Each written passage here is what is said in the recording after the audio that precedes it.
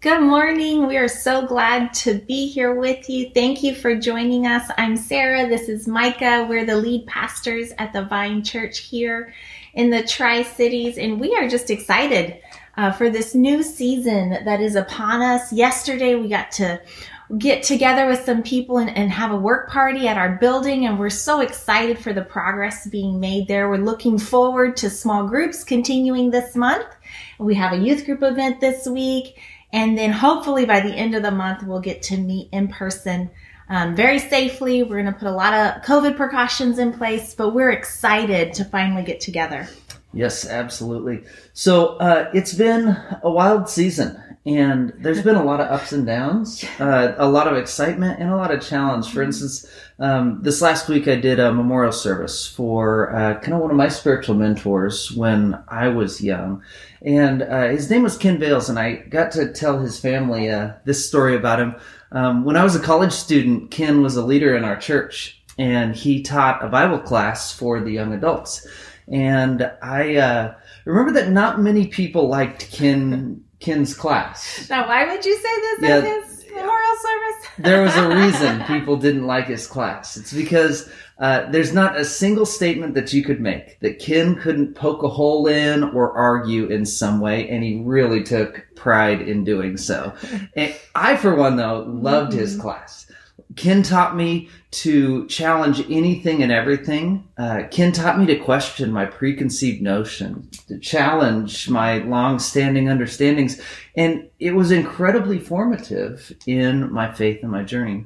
And today, as we conclude the book of Acts, we're going to be talking about a man named Paul, who brought similar challenges to whole communities, to thousands, tens of thousands of people heard Paul speak and challenge all those preconceived notions. So we've been in the book of Acts for the last couple of months here. And Acts is a narrative of how the Holy Spirit empowered the church to spread the gospel, spread the good news of Jesus. And it begins with Pentecost, with the Holy Spirit filling the believers.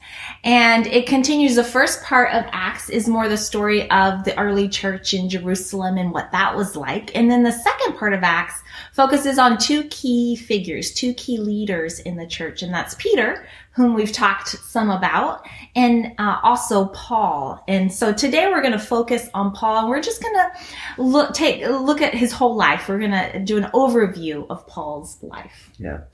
Now, Paul was a Pharisee, and if you remember the story of Jesus, you remember that Jesus and the Pharisees almost always stood in opposition. And so Paul was a very legalistic Pharisee. The Pharisees were both the religious and the civic leaders there in Israel at the time. And yet their legalism had caused them, in the eyes of Jesus, to lose sight for God's mission and his plan and the very purpose for them being in the roles that they were. So they stood in opposition to Jesus, and shortly after Jesus' resurrection and the church was beginning and thriving in Israel, the Pharisees began to try to stamp out this new movement of Christians, believers in Jesus. And Paul was at the forefront of this movement to stamp out Christianity.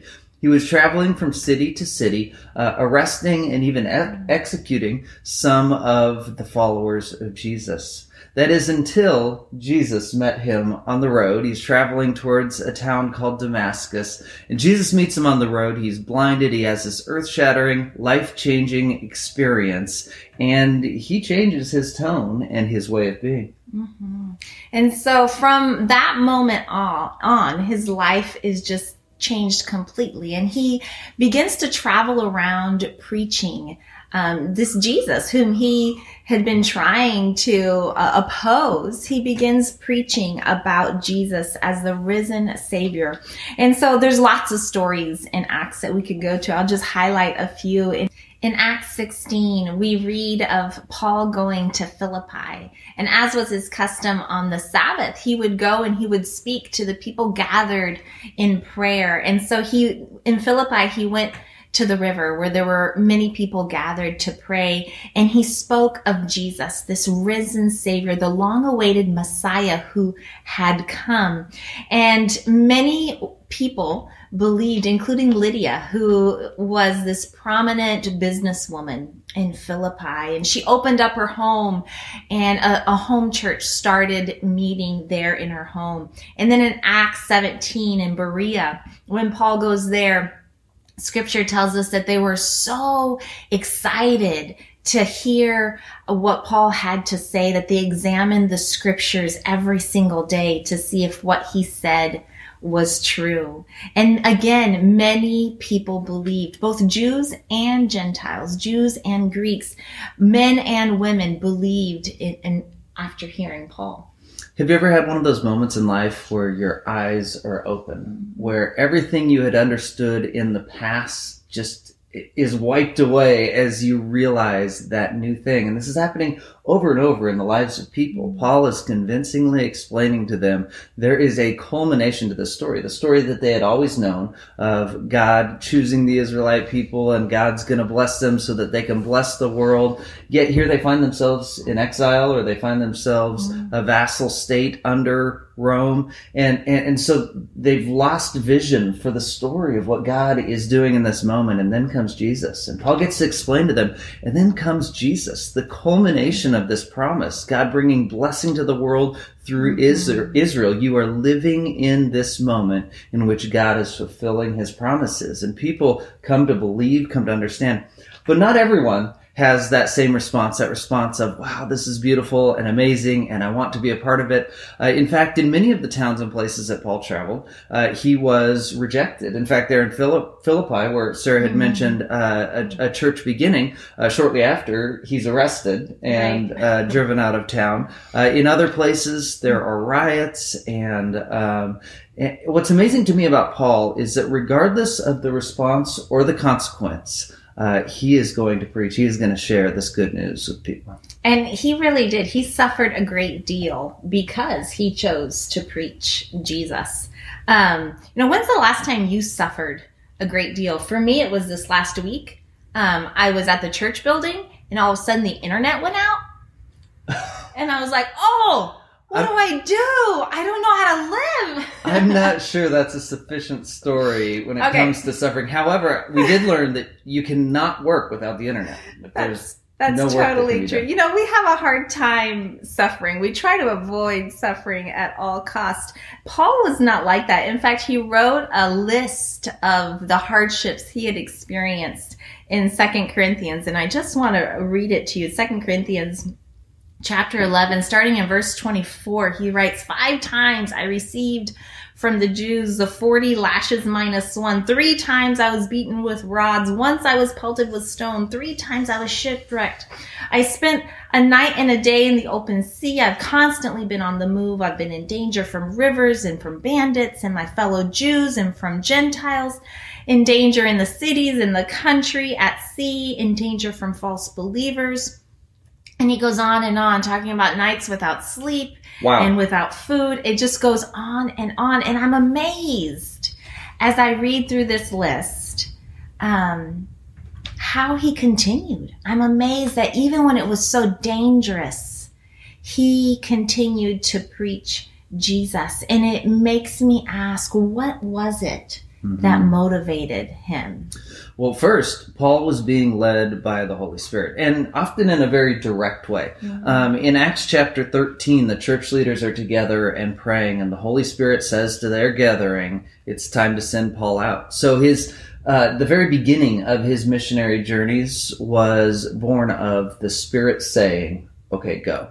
And it continues that way. For instance, in Acts chapter 16, Paul describes how the Holy Spirit told me, no, don't go to that city, but go to another. I mean, the Holy Spirit is guiding him throughout this process. And I think Acts chapter 20, verse 22 is really interesting. And now compelled by the Spirit, I am going to Jerusalem, not knowing what will happen to me there. I only know that in every city the Holy Spirit warns me that prison and hardships are facing me. However, I consider my life worth nothing. My only aim is to finish the race and complete the task the Lord has given me. Paul shows some pretty amazing character. First of all, in the willingness to be led by the Spirit. And this is something that I think is challenging sometimes in our life for a number of reasons. Sometimes we have not heard that clear call from the Spirit, that we've not heard the clear voice of God saying, do this or go there. And in those times, we find ourselves on our knees in the presence of God in prayer and asking and waiting upon his calling. But secondly, Paul's really a powerful character because he's willing to go. Regardless of the consequences. And I think there's something to be learned from his confidence, from his willingness to go. Absolutely. I can't help but think as I listen to you speaking there, am I willing? Am I willing? Am I available to God in the same way? Paul later writes a letter to the Christians in Rome, and in Romans chapter 5, starting in verse 3, he writes this about hardships and troubles. He says, we can rejoice too when we run into problems and trials, for we know that they help us develop endurance, and endurance develops strength of character, and character strengthens our confident hope of salvation. And this hope will not lead to disappointment, for we know how dearly God loves us. For we know how dearly God loves us because he has given us the Holy Spirit to fill our hearts with his love. And I love that last line. We know how dearly God loves us because he's given us the Holy Spirit. You know, we often give gifts to people that we love to express how much we love them. And the gift that God has given us is his very presence. The Holy Spirit walking with us, living inside of us. And here Paul says that we know the love of God because his Holy Spirit, his presence goes with us. And he describes how this love of God, this presence, provides endurance and strength and hope. And I think this is part of what helped motivate him through those really hard times. Yeah. So as Paul is sent out by the Spirit, led by the Spirit to go to all these places, he becomes known as the apostle to the Jews and the Gentiles. Now that's kind of an interesting title because you would expect the first century leaders to be one of those 12 apostles that walked with Jesus. Paul's encounter with Jesus was a little bit different, but he came to be known as an apostle. To the Gentiles. Yeah, to the Gentiles and to the Jews, right? So to both, which is a very interesting distinction. Remember, a few weeks ago, we talked about the shift from Jewish Christianity to now a global movement, a movement that is expanding far beyond the borders of Israel. And so, you know, how is it that Paul gets placed in this position of both an apostle to the Jews and to the Gentiles? Well, he has a very unique skill set or life experience that's brought him to this point. You remember he was a Pharisee. He knew the legalism of his Jewish faith, and he also knew the freedom that came in Jesus. I mean, he made this transition once from his legalism into a movement of freedom. He's made this movement from once segregated amongst his own people, but now experiencing unity and equity amongst many nations. Can you imagine the life-changing experience it would be to be Paul in this moment, to have seen what was, and then to catch a glimpse of the kingdom of God and to say, now this changes everything. You know, this is an experience that I hope isn't exclusive to Paul, but is our experience, that we look out at the world around us, or we think about the way we've experienced faith in the past, and it's not that we need to condemn everything or everyone that was, but that we get to say,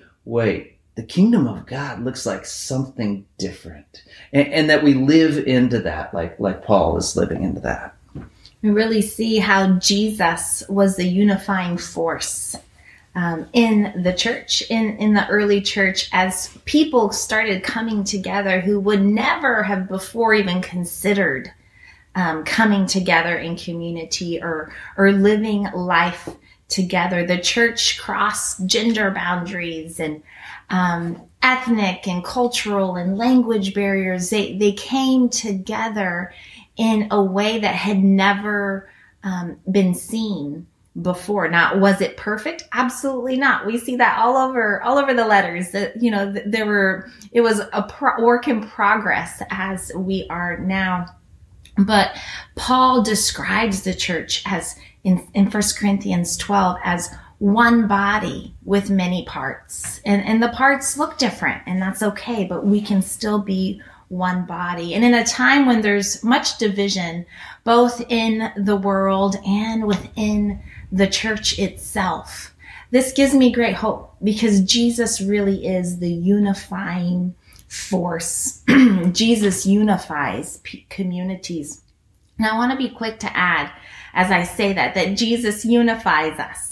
Quick to add that as followers of Jesus, we have a great responsibility to do our part in this unifying and reconciling work of Jesus. We don't get to just come and play the Jesus card and say, hey, okay, now we all have Jesus, we're all unified, and ignore all the divisions and the hard things that are happening right now. We come to community, we come to the church with a posture of Jesus in gentleness and in humbleness and in love. And we work hard to honor each other and to love each other and to recognize and to lift up the beautifully diverse image of God that we see in each created person. This is what it looks like to live into the kingdom of God on earth. Absolutely. So today, as we conclude our time in the book of Acts, and as we kind of compile all the final chapters of Acts that are Paul and others on these missionary journeys, we recognize that the book of Acts ends a little bit strangely. In Acts chapter 28, the final chapter there, it tells of Paul spending 2 years under house arrest. He's been arrested, and he's not in a jail cell, he's in a home, but he's not allowed to leave that home, and his communication is limited with people. And that's the end of the story. Like, there's no conclusion. We don't hear what happens to Paul, and we don't hear what happens in the church after this, right? It just ends in such an ambiguous way. And while that might seem a little bit strange, I also think it's a very, very fitting ending to the story of Acts, because in fact, the story has not ended. The story of the church is not ended. 2,000 years later, we continue to be led by the Holy Spirit. 2,000 years later, we continue to bring good news into new neighborhoods, new towns, new communities. We continue to play these roles. And so the story of God that, reaches this climactic moment as the Holy Spirit comes, the church begins, and then the church begins to open up into all the world. A climactic moment has happened, but it hasn't ended, right? There's not an end yet, in that Jesus has not come again. We, the church, get to live into the continued story of God's work in this world. So how do we do that? How do we live into this continuing story of the Holy Spirit working through people, imperfect people, to spread the good news of Jesus? I think, first of all, we allow ourselves to be led by the Holy Spirit. And we have talked a whole lot about the Holy Spirit here in this series in the book of Acts.